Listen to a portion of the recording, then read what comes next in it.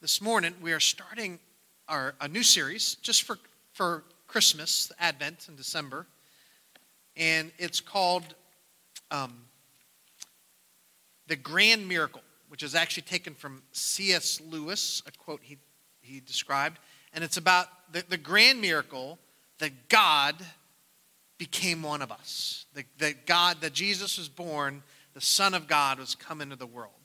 And what I want to do through the series is connect God's salvation project, his great plan of salvation, to what took place in the birth of Christ. How does that fit into what God is doing and has done in our midst? I want to start, though, by talking about smorgasbords. Now, I don't know if you know what that word means. I found out that not everyone does. A smorgasbord is a Swedish name for a meal, usually meats and fish, set it out on a buffet.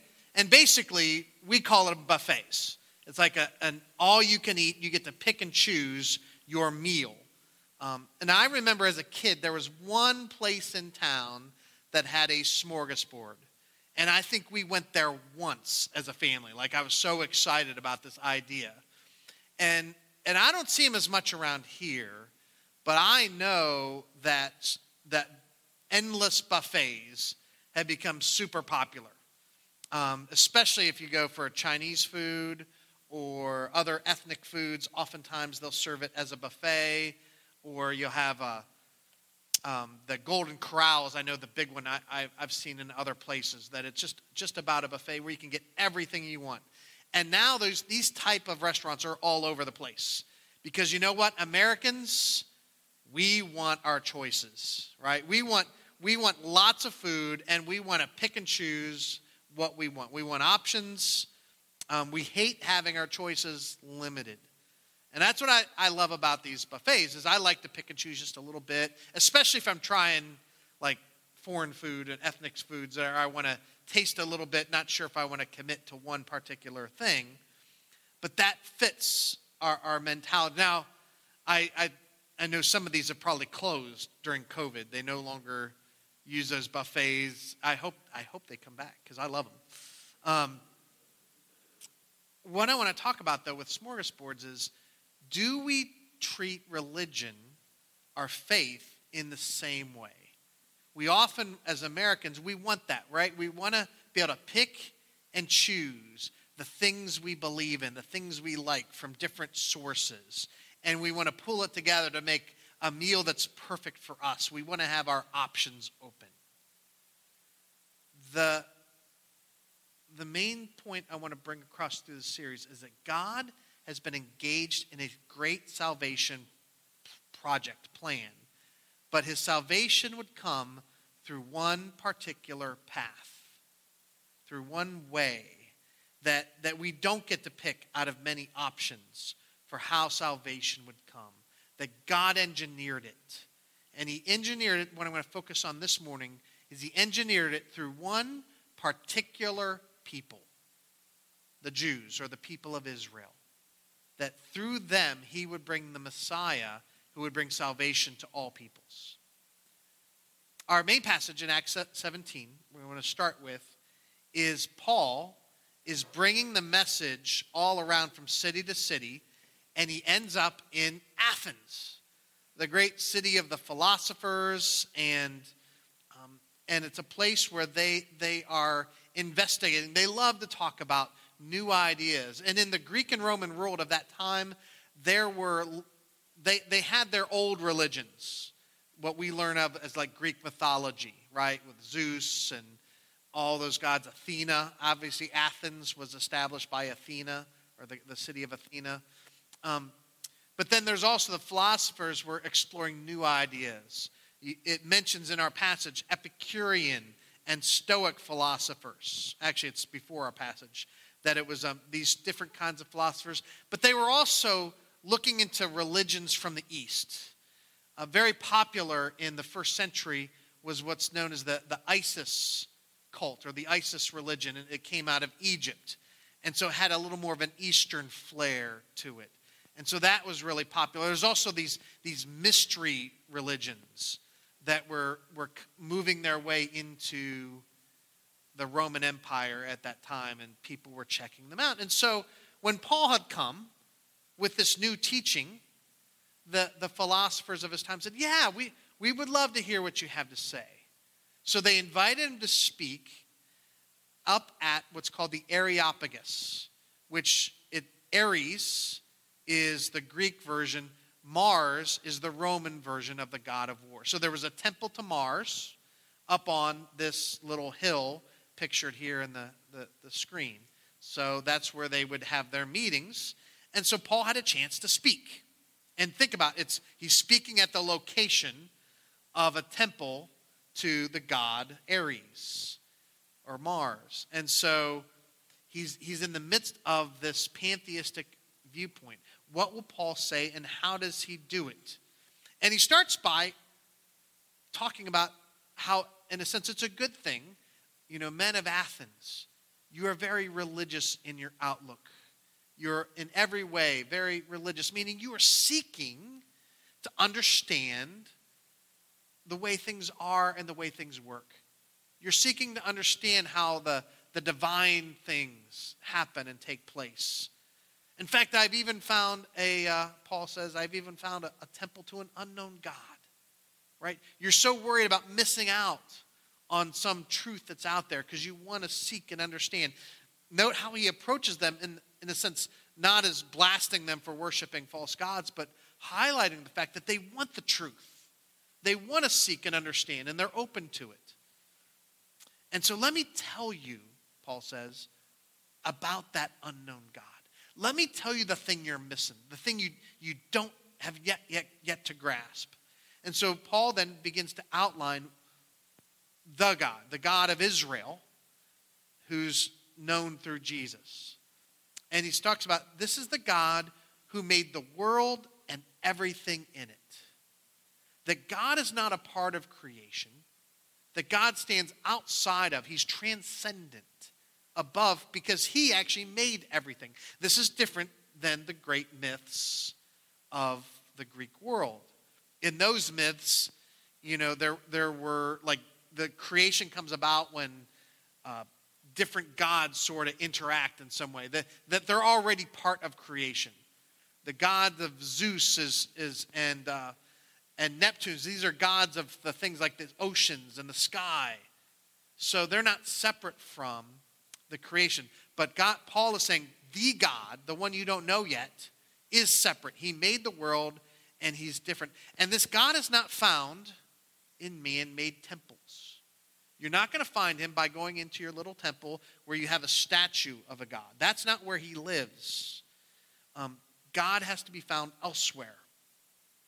And so it says the good news is God wants all men to seek him. You're doing good by trying to seek and understand God. God made it his desire. In fact, he's worked in history and worked through the other nations of all mankind because he wants all men to possibly feel their way toward him and find him. God wants to be found, or he is accessible. He says, God's not far from you, right? He is accessible. And there's something in us, in all people, that seeks God. We know that this world is not enough. There's a verse that says he set eternity in our hearts. That we need to find meaning and understand what it's about, even when we don't know. I did this bike tour this summer. Have I mentioned that yet?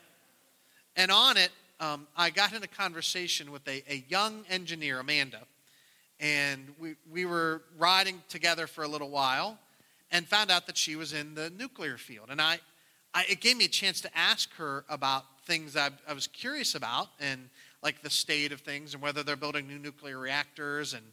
And in that conversation, I mentioned I actually was a physics major. I thought at one point I would go into that field. But word had also gotten around that I was a pastor. And so she was a bit taken aback. I'm like, well, wait. I know you're a pastor. How could you majored in physics? Like, and she asked me, how do you reconcile your belief in God with science. And she was not particularly religious. She had grown up with a Jewish background, but she was more in the physical world. And we had a great conversation as we rode for a little while, and then as you do on those rides, you get separated. But for that little time we talked, I tried to talk about how God had shown in the world he made, he gave us clues that he's there, that we might find him. God wants to be found. He made the world in such a way. And I talked a little bit about how there's no way life could have self-assembled. And science itself declares life could not self-assemble. The first cell just was not going to pop up unless something brought it into being. There's an intelligent design behind life. And that was sort of the line of conversation I took for the little while we had to talk. But I still believe God made creation in such a way that if we look into it, it'll give us that first clue. But it's not enough. Creation itself won't lead us to the truth about God. We need revelation. And so as Paul talks, he says, people have been trying to find their way towards God, but God had to take the initiative. And so we get to where it says, Jesus, God had one man by which he is appointed, and it's through that man that God would show what he's like. And that man would be raised from the dead. In other words, Paul's starting to lead them to the message of Jesus. And he says in verse 30, the times of ignorance God overlooked. But now that Jesus has come, God has commands everywhere. He wants all people to come to repent. In other words, to change their thinking and start to see what he's really like. And he's going to do it through this one man who has been raised from the dead. How would we know that the divine creator was reaching into our world so that we could know him? Well, raising someone from the dead would be a pretty good proof. And that's the message Paul brings to the Greeks. The challenge these philosophers would have is that, well, you're saying, this one man, this thing you're talking about would have happened to this people, way over there. These, why wouldn't God have come to us Greeks? We're the philosophy people, right? Instead, they would have to believe that God has been working through this minor people in a backwater province of the Roman Empire. That the man who had been raised from the dead would come to the people of Israel, the Jewish people. And so they weren't sure what to make of what Paul said. And I want to consider God's long-term salvation project. You see, it started when we read the Bible in Genesis 1, that we were made to know God. We were made in God's image that we might know and be known by God. That was God's intent for all of us, that we'd be in this connected relationship. But if you see the progression, because our ancestors chose to turn a different way, by Genesis 11, all mankind had lost the knowledge of God. That no one knew what God was like. And instead, they had begun to worship and only worshiped the false gods, the deities, each people making up their own gods.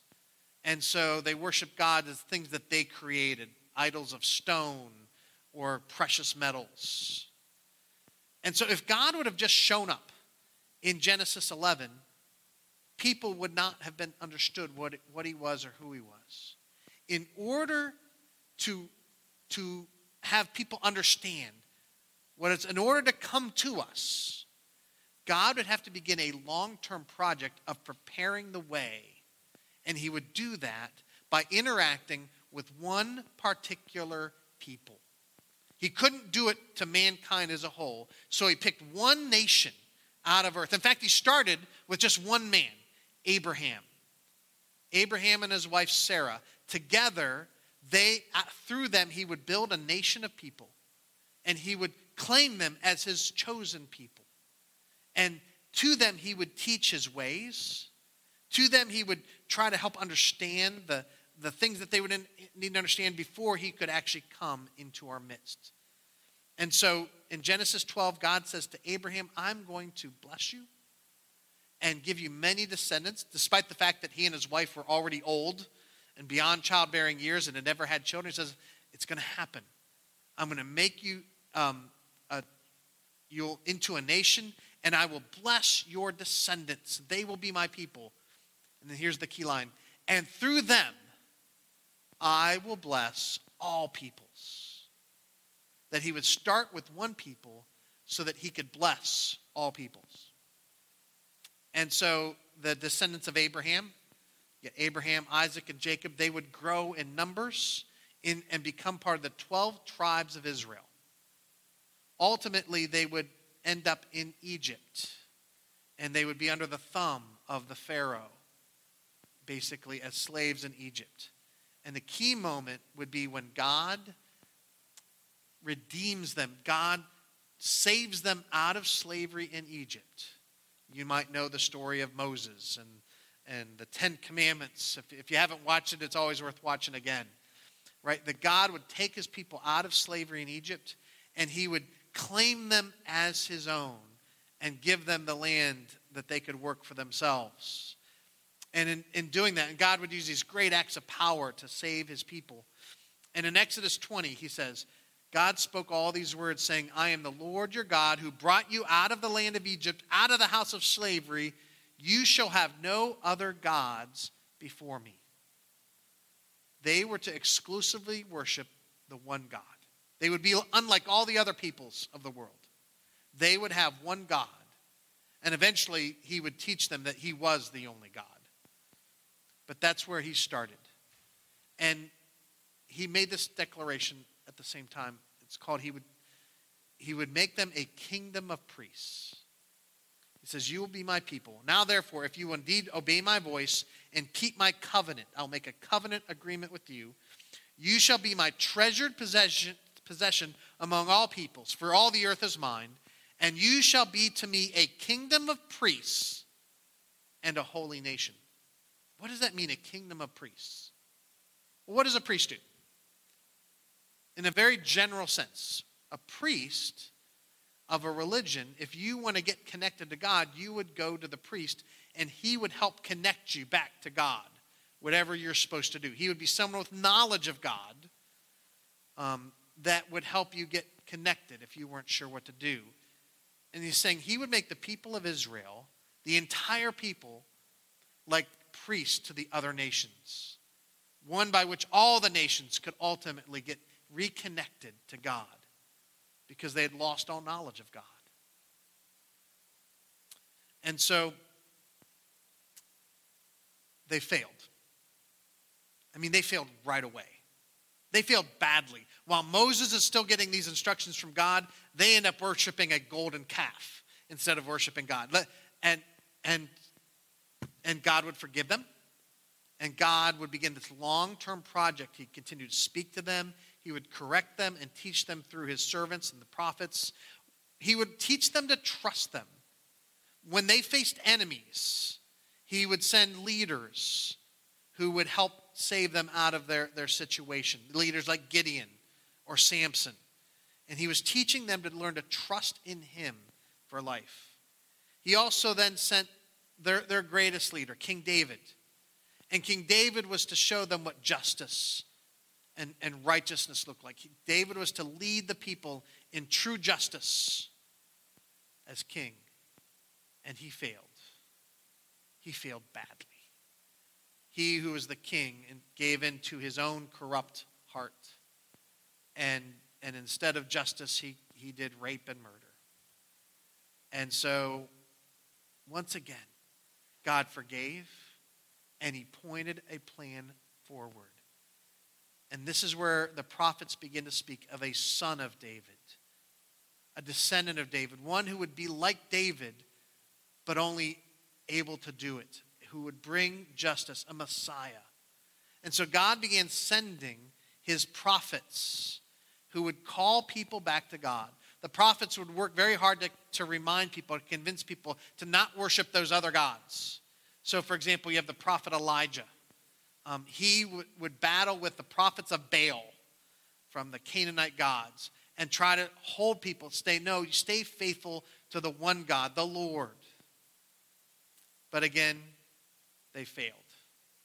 The people kept turning back to other gods. But in the failure, the Lord brought about a remnant, a smaller group who would hold true. And the work of Elijah and the other prophets as they taught. And they kept reaffirming a Messiah is coming. And so we get to Isaiah, who said there's a people living in darkness. One day we'll see a great light. And the verse that we did earlier, to us a son is given, and the government shall be upon his shoulders, and his name shall be called Wonderful Counselor, Mighty God, Everlasting Father, Prince of Peace. There'll be a child born who can claim all these titles. What kind of title, what kind of child could do that? And then it goes on to say, of the increase of his government and peace there will be no end on the throne of David and over his kingdom, to establish it and uphold it with justice and with righteousness from this time forth and evermore. You'd have the throne of David. This would be the son of David, the Messiah that they were waiting for. He would bring about the plans of God that no one else could do. What's interesting is what finally got them ready for the Messiah. It wasn't some great leader. It wasn't some great prophet. It was defeat. It was being conquered by the Babylonians. It was seeing their city destroyed and many of their number killed. It was seeing the temple torn down and plundered of all the valuable items. But in Babylon, the people of Israel, the Jewish people, would learn something. They would learn that they could still rely upon God. You see, in Babylon, they had no temple. They had no king. They had no power. And somehow they held together. And in the midst of it, they became the people of the book. See, the only thing they had left was the writings, the history of what had happened to them in the past. And so they began to study and read and memorize and teach and think about. And slowly, as they became people of the book, they saw it, what they couldn't see before. There really is only one God, and he's in charge of everything. They came to understand the one thing God absolutely needed them to understand, that there was but one God, and they are his people. Only then would they be ready for the Messiah. And then after a long wait, God would send the one. Jesus would be born in their midst. Jesus could only have come. The Son of God could only be born amidst the Jewish people. The Jewish people were the only ones on earth who believed that there was but one God. Among any other people, the idea of God becoming a man would not mean that much, because Zeus would have his own children and all the pagan gods. But for among the Jews, the idea of God becoming a man was almost unthinkable. And yet that was part of the plan. The one people who understood that there was just one God and he is transcendent, those are the people to whom the Messiah came. And through those centuries of struggles and being conquered, God had dispersed that people into all the major cities of the Near Eastern world and the Mediterranean world, so that there were communities of Jewish people who would continue to gather and study the book and affirm the one God that created everything. So that when Christianity burst upon the scene, it was all set up. God's project was ready to bear fruit. I want to finish with 4 truths about this grand miracle, the great project of salvation. First, God would bring salvation for all peoples through his one chosen people, the Jews. Jesus was talking to a Samaritan woman. And so she's of a different nation. And she says, "You worship what you do not know. We worship what we do know, for salvation is from the Jews." would come through the Jewish people, through the Jewish Messiah. That's how God would bring salvation for all peoples. Second truth. Salvation is to know God and become part of his people. Think about what salvation really means. It's not just about life after death. We talk about that and we think about that.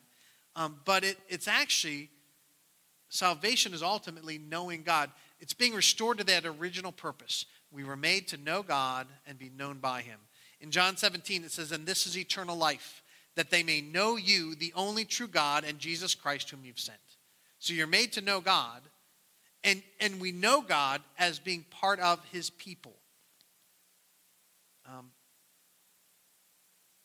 I think one of the biggest misunderstandings the world has, or people outside the church have, is about how salvation works. They think that salvation is ultimately having God create some individual, perfect, good place for them, right? They all want the good place when you die.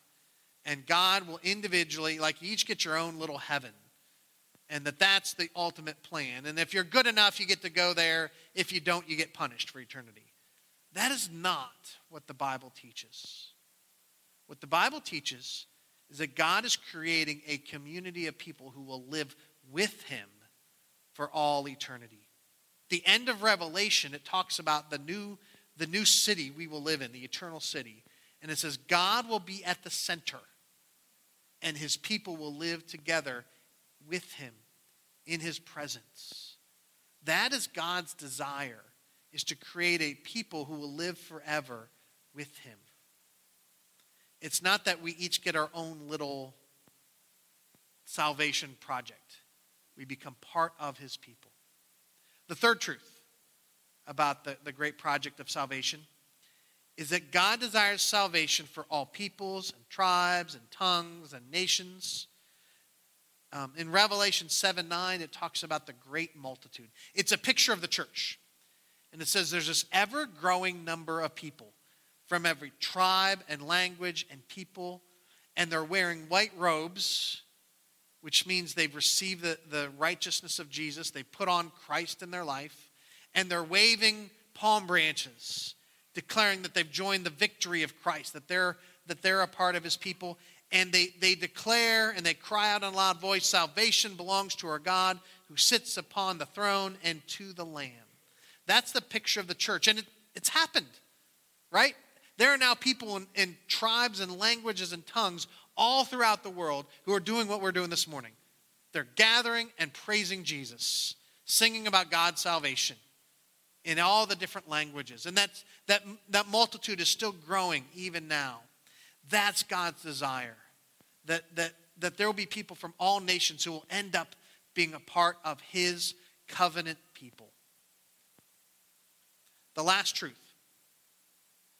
God is near. Salvation is accessible to all. That's what Paul said to the Athenians. As your own prophets said, God is nearby. You can find him. But the truth is there aren't many interested in joining his people.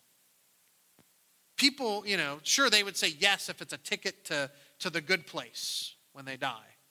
But that's not what the offer is. The offer is to become part of God's people for eternity. And it's going to be a good place. It's going to be a great place. But it's not just to get that ticket to heaven. It's to become part of God's covenant people. So salvation is accessible to all. But not everyone's going to join in. People are going to respond in different ways. When Paul gave his message on Mars Hill, how did they respond? Well, we stopped at verse 31. Let me read verse 32. It says, "Now when they, the Greek philosophers, heard of the resurrection of the dead, some mocked him. But others said, 'We will hear you again about this.'" So some made fun of him. Resurrection from the dead, what do you mean? How that's impossible. That can't happen. Have you ever felt mocked for your faith in Christ? Have you ever kind of had that snide, "Oh, okay, you're one of those"? when you get that, don't get angry. Just smile inside. Just smile inside. Rejoice. Because that means you have something. Some mocked, but others said, we want to hear more about this. We want to hear more. We need to understand this. God was doing something. Maybe that's you this morning. Maybe everything I said is kind of new for you.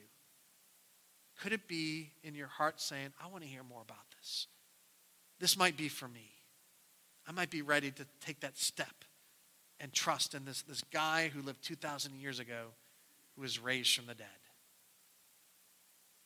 What reasons, just a closing question to think about, what reasons have you heard for people saying they're not interested in this salvation?